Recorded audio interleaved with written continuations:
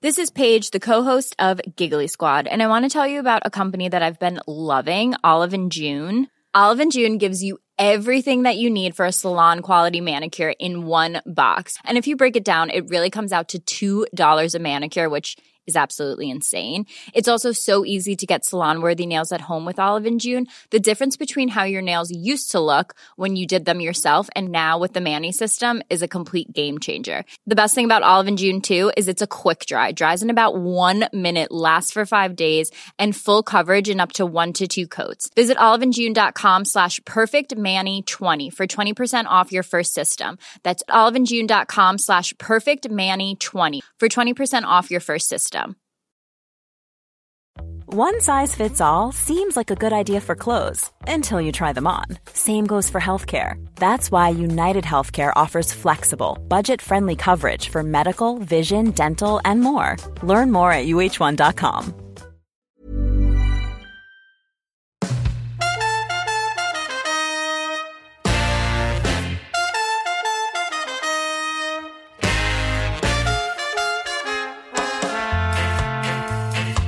Hello, welcome. This is following on County Cricketer after a ridiculous 4-day test match. Both myself and George DeBell have hopefully decompressed. Nick Friend is always compressed and ready to go. Lots to talk about on the show. We're probably going to avoid T20 Finals Day because by the time this goes out, which will be late on Friday, early Saturday, it may be a little bit irrelevant, but we can take a little look at the quarterfinals. But in the main, we're going to be talking about the county championship, Div 1, Div 2. We've had loads of questions through to both cricket_TS and also Cricketer Mag. So we're going to go through those. But really, George and Nick, let's start with the county championship. Let's start with Essex. Because boy, oh boy, if the 3-test series, 3 Ashes tests have been exciting. Yesterday, there was just so much to watch, wasn't there? There was Middlesex falling 1 run short against Northants. There was Surrey and Hampshire. Surrey and Nottinghamshire. I suppose that one was pretty much a foregone conclusion if you weren't connected to each of the two teams. Hampshire battling it out as well after Somerset and James Rue. That James Rue again scored a double century. But Essex, wow, 10 balls to see off towards the end of the day. Essex got the wicket. And Nick Friend, I think we've got a title race, don't we? I mean, yeah. What's 13 points in, isn't it, at the moment? And with Warwickshire slightly further back with the game in hand on Surrey and Essex, I think I said a couple of weeks ago that we probably needed another, I think after Lancashire won at the Oval, we probably needed another week for the title race's sake where Surrey didn't win and those below did. And yeah, I guess, we only had to wait 7 days. So as you forecast a couple of weeks ago, actually, Surrey have had you wouldn't quite call it a slump, but I think everyone's saying that until they won at Lancs, they hadn't won a game for about 2-3 weeks. So short of that last quarter final, it's been, in a way, from a neutral perspective, quite a handy set of results to try and sort of prevent the runaway procession as it was becoming. But fair play, I think, obviously Essex won 2019, obviously won Bob Willis in 2020. Couple of quieter years since, but a lot of people said from earlier this year, including Essex actually, that they felt that they were the nearest contenders to Surrey. Certainly Tom Wesley said to me at Lords when they beat Middlesex that it was the strongest Essex squad that he could recall, even allowing for the Bapara and Descartes years.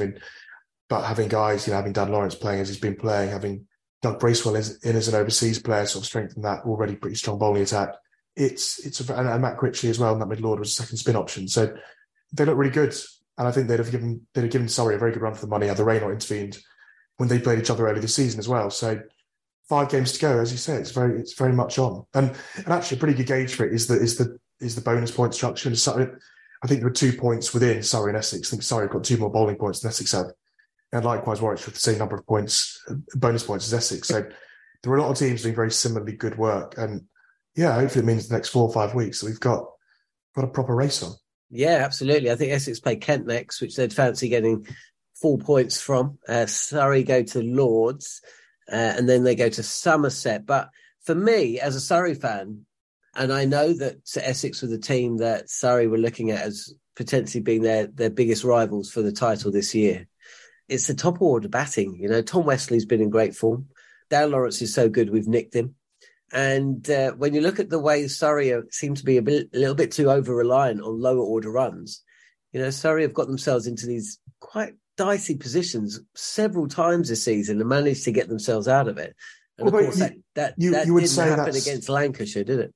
Yeah, but it's a funny one. I mean, you wouldn't call them over-reliant on lower order runs because the top six is, on paper at least, high quality. And you've got Test cricketers in Sibley, Burns, Latham at the moment, obviously, Vokes.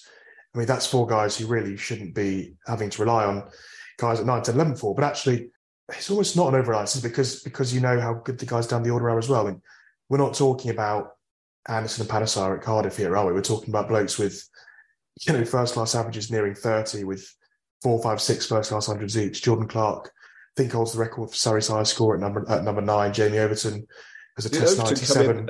Did Overton come in at 10? Exactly. I mean, this isn't like we've got a tail that keeps on overexerting itself. It's a batch of bowling all-rounders, isn't it? And as much as it can be seen as an over-reliance, it's also a massive strength because actually when the top order does get runs, often it means that Surrey only needs to bat once because if you can put 400, 500, 600 on the board and do it actually quite quickly because the way those guys bat, particularly down the order, it gives them a lot of time to bowl teams out on at the oval, very good surfaces.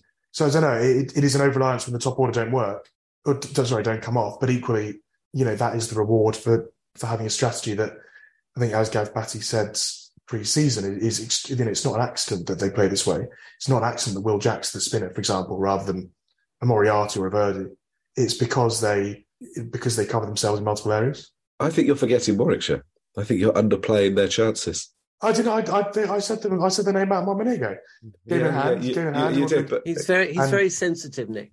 Even when you said Warwickshire winning, and I was mainly talking to you actually because you mentioned them as you were talking about a title chase between two sides. I'm just and saying it's definitely that they between three sides. You can't have two main challengers for the title. Well, George was their main challenger. There can be others, but I was just saying that was the one they feared the most. George, can I throw a question for you? On obviously, Moeen Ali joined Warwickshire primarily on a white ball basis. Having retired from Test cricket, totally on a white ball basis, yeah. So what happens? But there was a semi-pay-as-you-play if you want to play some red ball stuff potential in there, wasn't there? Yeah. He's now playing Test cricket for England. He's now playing the Ashes. He will return to Warwickshire after that, and then he'll go into September, presumably with a title race on. Is there scope? Is there any likelihood that you would take part in that? No, because there's no. I mean, no. But what there is possibility for, you know. Warwickshire supporters have been like, Sam Hain must play for England, which is absolutely reasonable because he's terrific.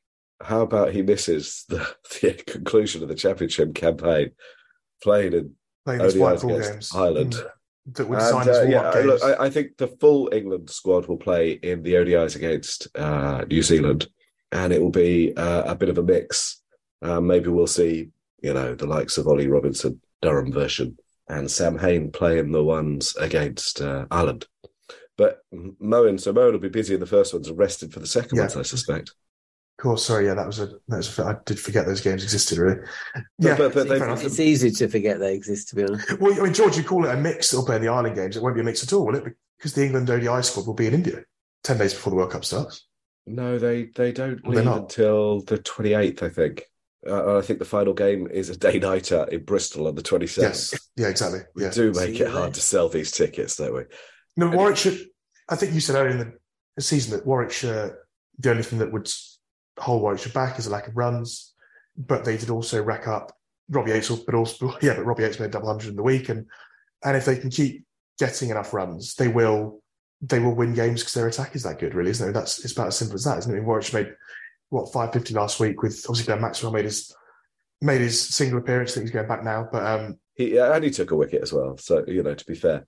They're struggling without the first choice spinners at present, and Liam Norwell hasn't played this season. The reason they're in the division hasn't played this season. And of course, they've got Bethel plays a specialist batting, so his back as well. So because his back's gone, so Yates had to muddling through Yates had to bowl as well.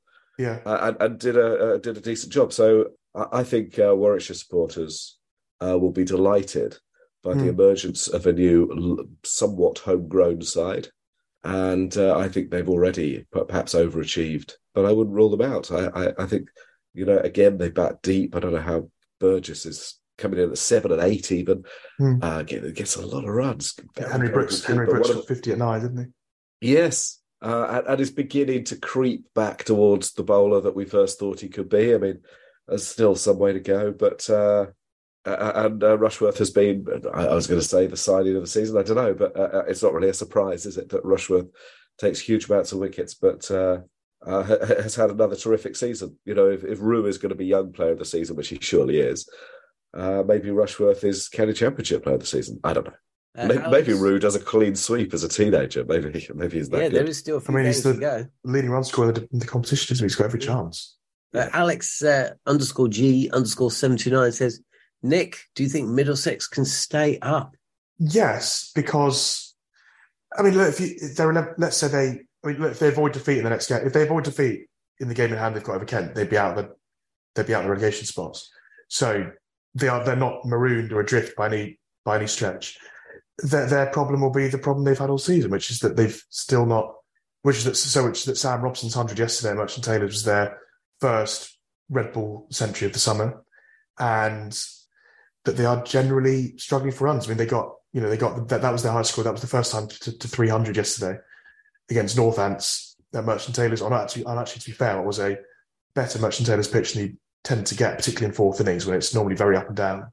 I think they can stay up. I don't know if they will, but they've not struggled to win. They've won 2, which is, I think, as many as half the division. I mean, their struggle has been that when they were 4-4 against Essex, when they were rolled by Somerset, rolled by Hampshire, the Aegeus, they've not put themselves in any positions to draw games. If that doesn't sound ridiculous, but I think they can do. I'm not sure if they will. I think the absence of a Maharaj, who they would have had, obviously, but I think up until about now, has hurt them. But they've also got quality batters who haven't had the seasons they should have done, and you'd think are due a score at some point, and they will need to if they are to start. Peter Milan particularly has not had a great year. He made 15 runs in the match at Merchant Taylor's, but they're not out of it. I think Northants, having come away from that game with 5 points plus bonus points, so 8 points, they're more than a win away, which at this point in the season is not a great spot to be in. It was also quite nice to learn a new rule yesterday. The old, level on runs draw, which there aren't enough of, great fun. That goes down to draw, which I did know. I know it's not a tie unless you roll out. But what I didn't know until reading some obscure playing condition in 2023 regs was that Middlesex take 8 points away. So Middlesex take the tie number of points away for being level on points batting in the fourth innings. Northants, as the team bowling last, take the draw number away. So that Northants left with 5 plus bonus points, whereas Middlesex, for having got themselves level on runs, needing 1 run to win, they take away the number of points that you would get if they had tied. I don't know what I think of that. I only realised when I tweeted it and realised I got it wrong in the first place. So I did some research, but all very weird. I didn't know that either. No, but I don't think we were meant to. I think it's probably the kind of bylaw they don't anticipate being needed. It does take us back to a discussion we've had before this season about the draw points. I know Gareth Batter spoke about it yesterday, talking about how it's sort of neutralised spinners with there not being much emphasis on draws, mean that teams looking for results and therefore not necessarily the kind of pitch that brings a spinner into the game. I think the 5 points for draw is nonsense for a number of reasons that mostly we discussed already this year. But you only had to look at how hard it was for teams to bowl, how easy it was for batting teams once the Kookaburra went soft to escape from losing positions in the last round. And you only have to look at the number of teams that have lost games to weather this season and to see where they're sitting in the tables to know, in my opinion, how poor a call the 8-5 rule for a draw has been. Right, we'll draw a line under that. Martin 70R says, should there be less points for a draw or more points for a win? Well, we've gone way beyond talking about that. You couldn't have fewer points for a draw than there are at the moment. You couldn't. Brian Lowe says, great performance from James Rue, Rob Yates, Finlay Bean and Casey Aldridge this week, amongst others. A future looks bright for English cricket. Paul Cartwright says, when is a player registration system going to be introduced into the county championship? Maybe this is one for you, George. A system that allows smaller counties to hold player registrations until they're fairly compensated for producing quality players that are routinely tempted away by richer, bigger, but not better counties. And we've had another question as well. it was moaning about counties producing players like Josh Tongue, I suppose, of Worcestershire, and then seeing other counties pick them up on the cheap. And where does this go for county cricket? Well, yeah, I have a lot of sympathy for Worcestershire in particular, but probably Leicestershire as well. This season, they both look set to lose quite a few players, don't they? And it's very, very disappointing. You know that there are things that they can do. They can offer longer term contracts. They can try and keep players from entering the last year of their contract, so they have to get some sizable compensation. You know, if Rehan Ahmed, for example, were to leave Leicestershire, I think he signed a 5-year deal, which he'd only be a year into, wouldn't he? So, you know, the club would have to be compensated. There are minor compensation payments that come into play, particularly if a player is under, don't know what the category is, 27, 28. But they're very, very small. The danger of having a more transparent transfer system is it will get used. So I would say be a little bit careful what you wish for. Does that make sense? If you're a Worcestershire supporter, for example, you are losing players, and I fear you're going to lose half a dozen who are out of contract. The danger would be that you would start to then just lose anybody who's in contract, because it would be exactly the same as football. People would make an offer. You know, it's very, very difficult and painful, but I hope that Worcestershire fans will take pleasure in the continued achievements of, say, I don't know, Joe Clark and Josh Tongue and Dylan Pennington and, you know, Ben Cox and whoever else goes.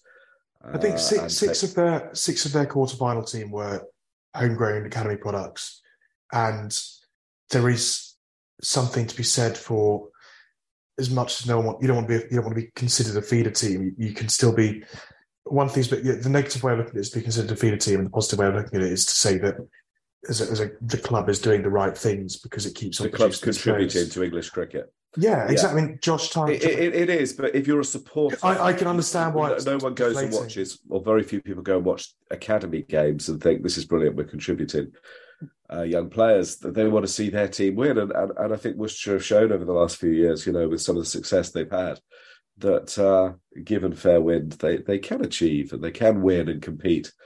And it is desperately disappointing for them that they're saying, you know, Josh Tongue's been in the system since he was 6 or something. And there's no criticism of him. No, I don't know. I think one way of flipping the tongue move, actually, is that one way or another, Worcestershire are not going to see much of Josh Tongue going forward. So that's whether he's, you know, if he remains at Worcestershire, so he signs a new contract on lots more money than the previous contract, he doesn't necessarily end up on a central contract, but he almost certainly ends up being protected by the ECB and picked by England and having his games restricted and find himself in squads, and therefore actually not being. And bear in mind, Worcestershire have had access to Josh Tongue for about 20% of the last 2 years. So without wishing to, you know, he has done brilliantly to get back from where he was with his shoulder nerve injury. And of course, they stuck with him. And this because they carried on paying him during that period where he couldn't absolutely play. But equally, but my point is, on the principle of losing Tongue and Pennington to the same county at the same time 2 days before a last quarter final in what I thought was an unusually large scale announcement video, let's say, given that these players are still mid-season under contract to their club and will still play for their current club before the end of the season. You know, that's the principle of it, and losing 2 guys and 2 academy products. The reality is that one way or another, Josh Tongue would not play much cricket for Worcestershire next year, particularly with how he's gone with England and the fact that, you know, England look after their fast bowlers. So, like, I don't know if that's any solace to, you know, the Worcestershire perspective. I mean, it's really tough. It's not what I would say as well is this is not a new thing. You know, this isn't the first time Worcestershire have had players, you know, poached for want of a better word. But as I say, a lot of it does go back to the work of Elliot Wilson as head of the academy, the work before him of Damien D'Oliveira as head of the academy, Alan Richardson as bowling coach, now head coach, Caddy Raleigh as second team coach, now assistant coach. They've got a very, very good system of very good people who continually bring through young players who develop into very good first team cricketers. Adam Finch as well, who, you know, is a very promising, not dissimilar bowler to Dylan Pennington. Pat Brown, it's been great to see back in the Blasters here after, you know, 2 really, really unpleasant years of injuries and fitness problems. I mean, he's the 3rd league wicketaker in the Blast. But they're losing him too, aren't they? They're likely. I think they're certainly in the last year of his deal. I mean, they've got Ashley Giles in now as CEO. They obviously had that gap for a while with the director of cricket. Gig still hasn't been filled. So there has been uncertainty. They've got the floodplain issue. They've got. I don't think there's an indoor school on site either. So they fight against a lot of things at Worcestershire and do better than most with what they've got. And that's not to be patronising at all. But when we talk about wanting counties, when people talk about wanting counties to contribute to the English game to justify their worth, I think there are very few who do that better than Worcestershire. Bear in mind, what is the reward for doing it apart from the fact? Right now, it doesn't look like there's one. 4 years ago, they were a ball away from being the only club to have retained the Blast title. And as you say, that doesn't count for very much right now. Granted. No, but they have been rewarded by basically being pilfered. There are some positives. The last time this happened, which was something like 2008 or something, they lost 6 really quite high-profile players in one go. They almost immediately won the Sunday League, or whatever it was called at the time, with new players, Moeen and Stephen Davis, to the fore, and a new team emerged. And they will give opportunity, and it will bring opportunity, and hopefully some more talent will come through. But I do think that while there are some compensation schemes in place, for example, Worcestershire will get payments every time Tongue plays for England because he came through their academy. It's not enough. I don't think it's enough. And if we want to have a system where non-test playing counties can still compete regularly, then we are going to have to help them, and we are going to have to help them a bit more. And that means compensation is going to have to be paid in a more meaningful way, maybe for the rest of their careers. Maybe Nottinghamshire should be paying X amount, 10% of the salaries for the rest of their careers to Worcestershire. I don't know. We're not rewarding the excellent work enough. We've had, on the subject of improving bowlers' skills, Jacob Wadsworth says, thoughts on the Kookaburra? Personally don't like it. Does a bit for approximately 30 overs and absolutely nothing. John Beasley replies, surely that's the point of it. Get our red ball bowlers used to it, ready for overseas tours. Well, that is exactly the point of it. That's a very good reply. Yeah, that's a very good reply. The point is it's not meant to do anything, and that it's meant to make bowling more difficult and more as it is abroad and in international cricket. Look, I don't like the Kookaburra ball instinctively. I don't think it's as good. I think the Dukes rewards skill. I think it creates more entertaining cricket, but they don't play with it in most places. And, if part of the role of the county championship is to prepare people for Test cricket, I think it's a reasonable experiment. I actually wouldn't have done it, but it's an experiment. So let's see.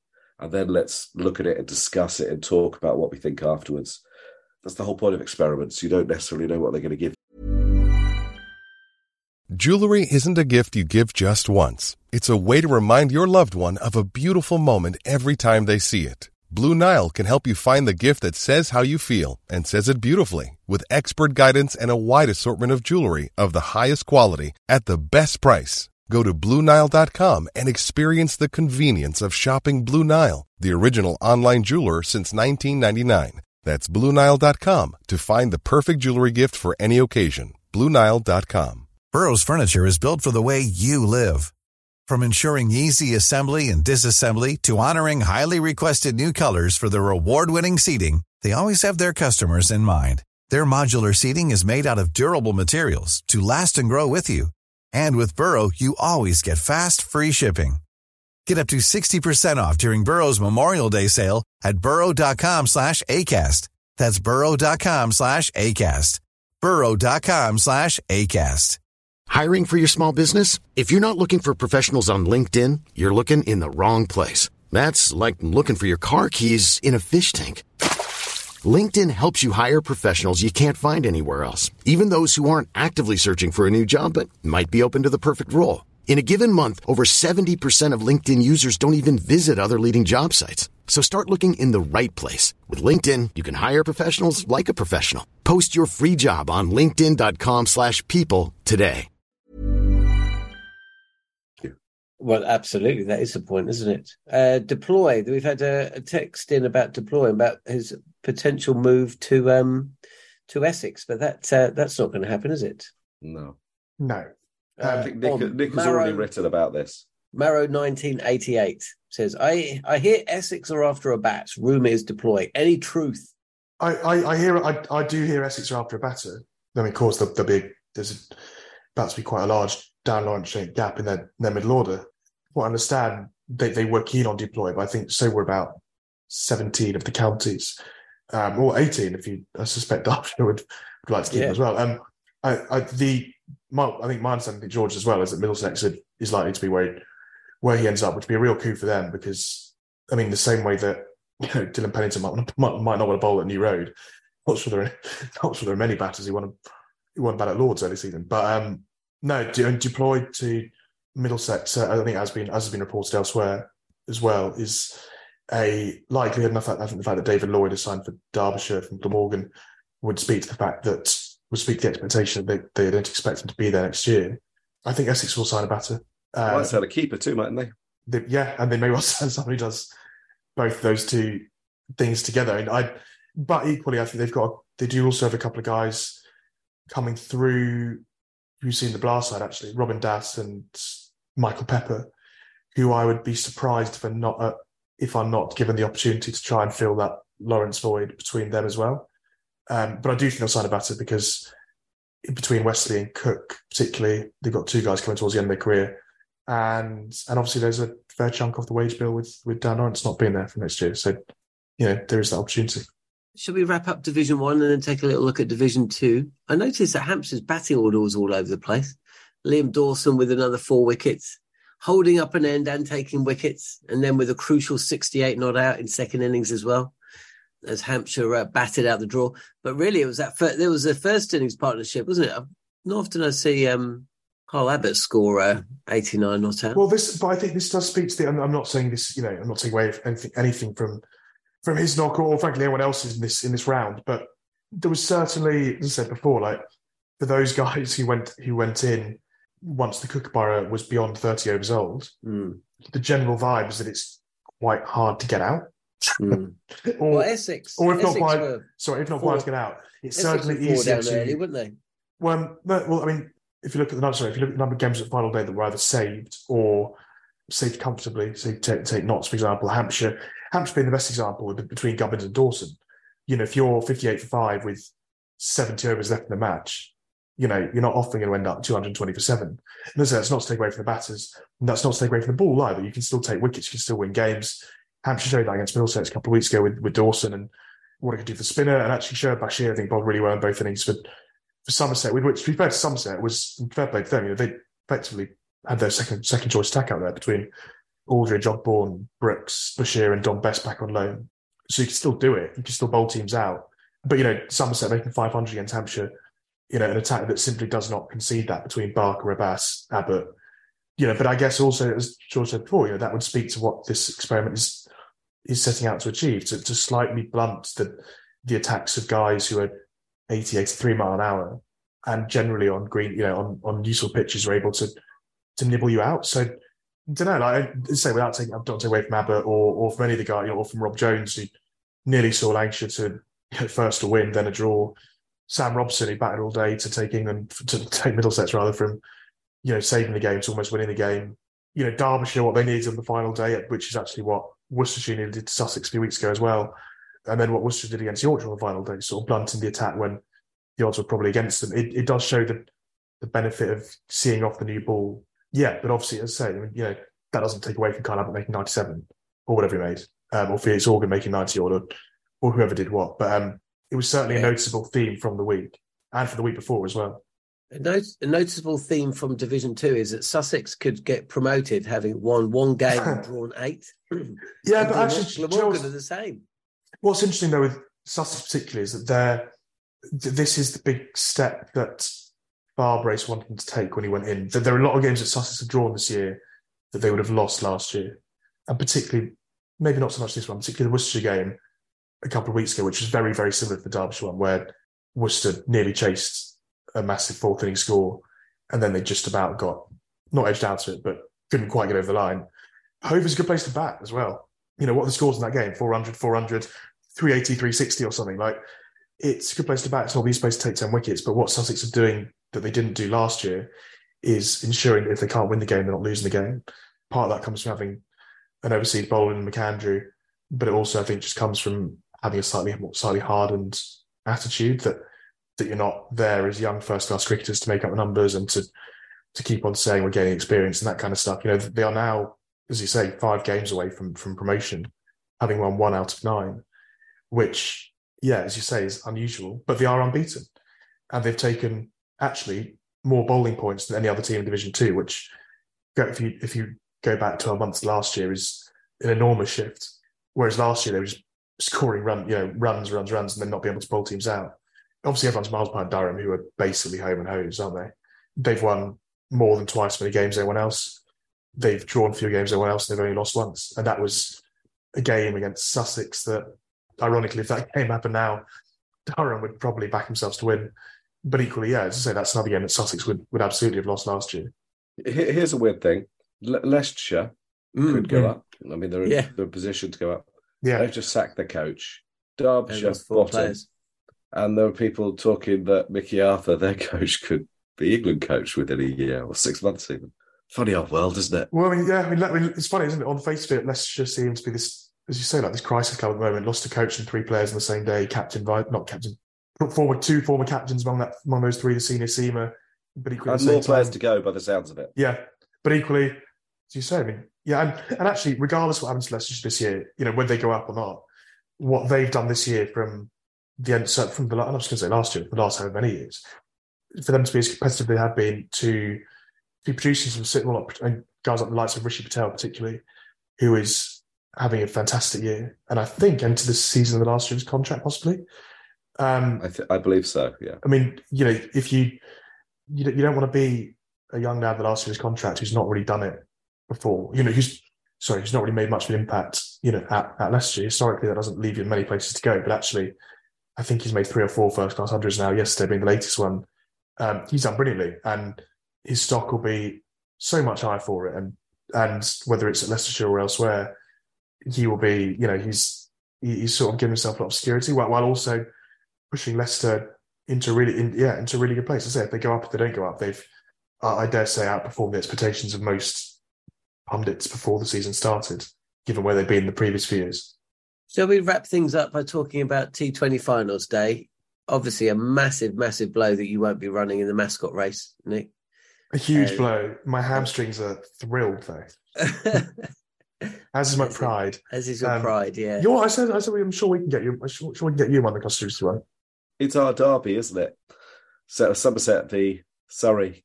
Yeah, we're going to fall out. One of us is going to be very unhappy. It's such a long competition. You never want to peak early. But I spoke to Ben Green yesterday, the leading wicket taker in the competition, and Somerset's around for a piece published this morning. And I started by tentatively pitching Somerset as favourites, and he jumped straight in and said, "No, don't do that." Well, favourites should be second. Well, the history of watching Somerset, exactly, all their life is incredibly. I mean, I don't know what to say. So no team has ever won more games in the group stage. No team has ever got more group stage points. No team at finals day looks quite so stacked in its top 3 as Banton, Smead, Kohler, Cadmore. They've got the leading wicket taker in Ben Green. They've reinforced their overseas stocks with Sodhi as a leggy, and we know what happens particularly later on finals days. The games where on that pitch it turns more. I think Sodhi part of the Worcestershire team that nearly won in 2019. I got that wrong. Good shout. They didn't win, but then equally, I actually think you can make cases for all 4 teams, which is very typically sitting on the fence of me. I was going to say, if anybody can make a case for all 4 teams, I imagine it would be you. I think Hampshire have the best batter and the best bowler in the competition in Vince and Ellis, and they're the reigning champions.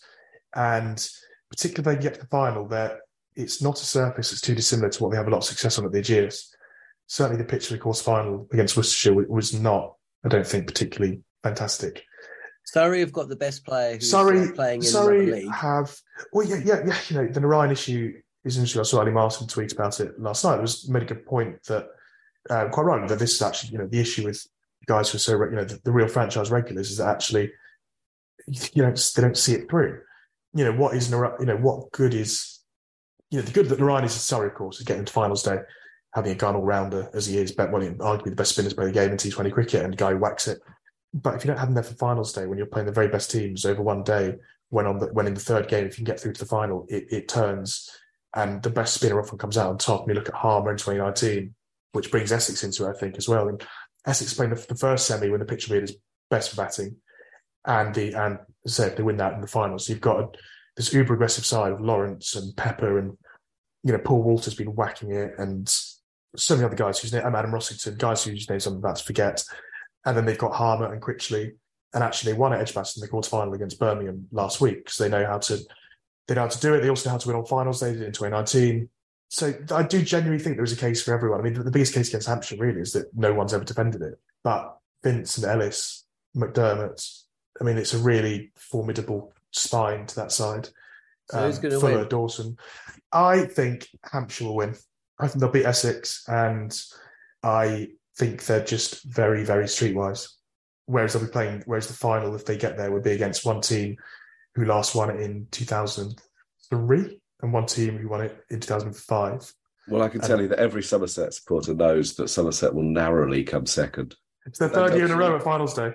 It's interesting, mate. You could go through how many times have they been second in the last 20 years? 20 in all the competitions. I mean, oh yeah. I mean, it's been painful. Including no championship, having finished level on points. Because I've opened Pandora's box here. But there is quite a lot of pain. But yeah, absolutely. It's lovely to see them continue to produce fantastic players, and watching Somerset's been an endless joy for years, and it continues to be. I think what is interesting. It doesn't sound like it. No, it absolutely it absolutely is. And when they beat Surrey tomorrow before the rain comes, I will remind you of this. Say of course, if it goes to a Sunday night bowl out, then it really is a lottery, isn't it? So no, then we're definitely going to win if it's a bowl out.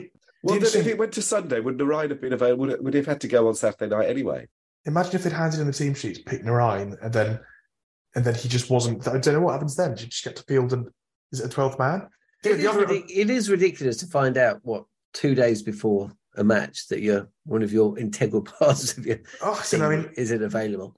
I think, from my understanding, is that they were hopeful / cautiously optimistic earlier in the week, and I think that cautious optimism was always more so than any pessimism. But they were always aware that it was a possibility that once he got to the US, they were reliant on him getting on a plane back to England, and he might look at it and realise it wasn't feasible. Well, maybe they should have laid on a plane. Maybe they should. It's modern sport. And, exactly. You've got to be fluid with it. Lay on a plane. I think. Look, I don't from think America to London. How do you lay on a plane? I don't know how easy it was.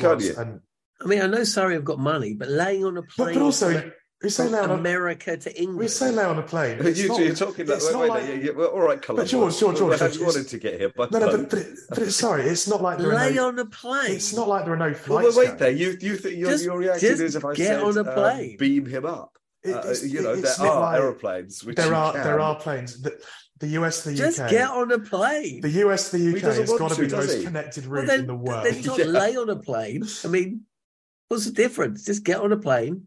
Well, there are differences, aren't there? You spend a lot more time waiting if you go on a charter. If you go on a normal flight. The fact is, you have a very, very successful cricketer, absolutely the peak of his game, who was earning a fortune. Not sure it's at the peak. If you want him, sometimes you've got to jump through those hoops. I'm not, whether it's right or wrong. That is just the modern world. It does happen.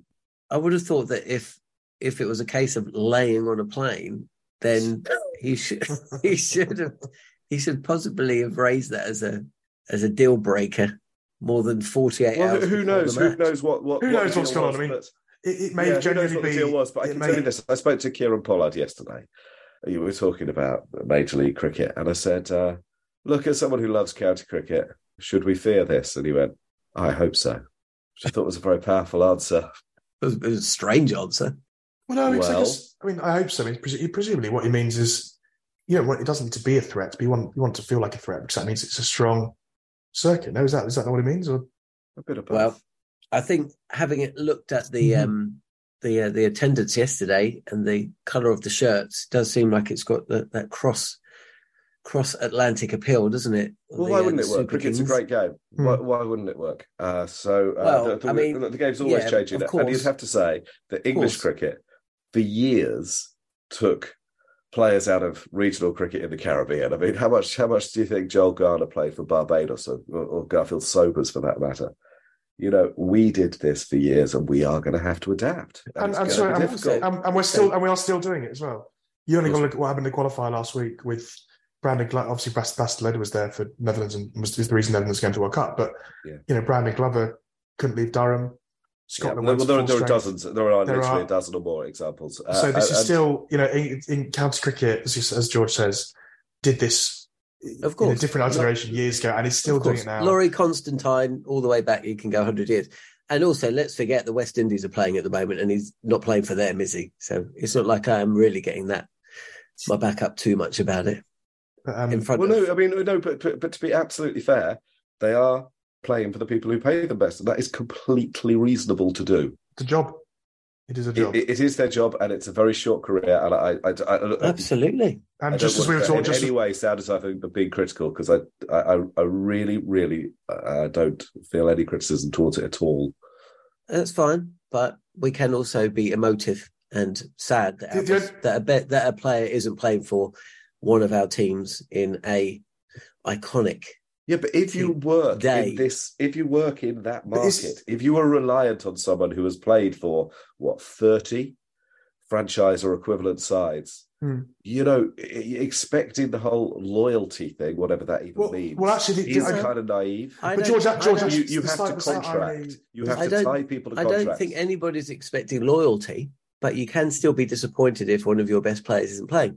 Much like I was last year when Surrey had to play against Yorkshire without 3 or 4 of their players because they were playing for England because of the 100. I would say the other thing with Narayan, of course, actually ironically on the loyalty thing, is that he's out there playing for Knight Riders franchise, and there is a loyalty there. There is a very long-standing relationship there that meant that he was always going to be out there for the start of the tournament, and that was always going to be one for English cricket to work around rather than for Major League cricket to work around.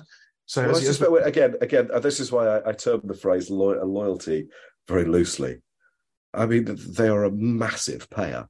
That Kieran Pollard relationship with Mumbai. It's also very 15 years, whatever it is. It's also very short. It's worked really, really well for them. NLC is also a very short tournament.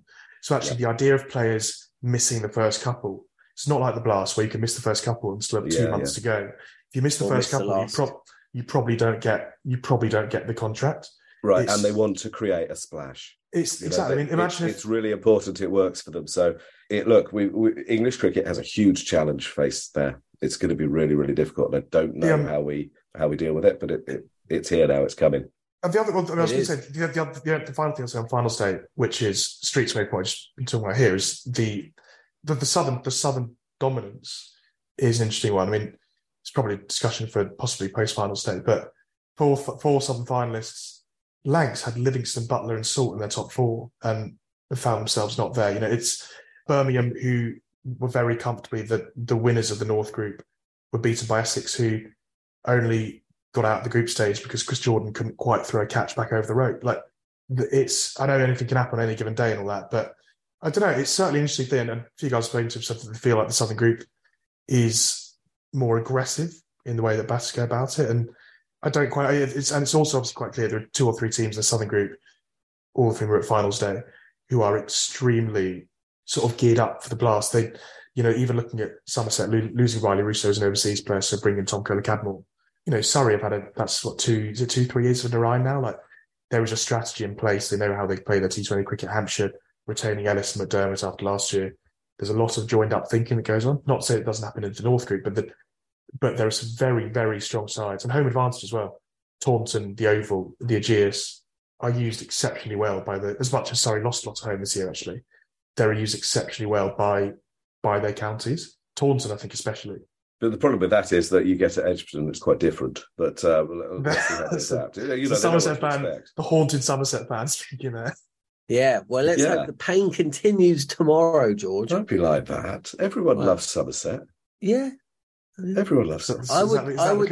Is that because they're plucky losers? I tell you right now, I would take a 4-day win at Somerset next in 2 weeks' time over a win in the semi-finals tomorrow. I would take a county championship victory in my lifetime for Somerset over anything, including winning the Ashes. Well, we'll find out next week whether you'll be winding me up about Somerset beating Surrey in the T20 Blast, or whether Nick's right, Hampshire see it through. Yeah, we will be back at some point. I have no idea when. I've got to work out when the day after the county championship games finish is when we'll be back, I imagine. But thanks for listening to Following On County Cricketer.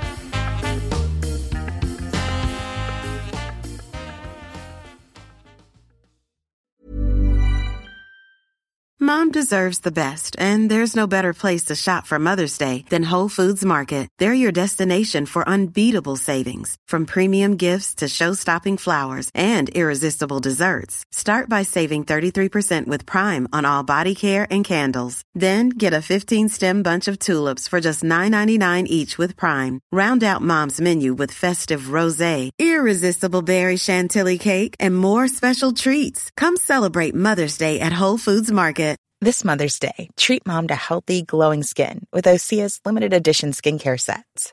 Osea has been making clean, seaweed-infused products for nearly 30 years. Their advanced eye care duo brightens and firms skin around your eyes, while the Golden Glow Body Trio nourishes and smooths skin all over. Go to OSEAMalibu.com and use code MOM for 10% off your first order site-wide.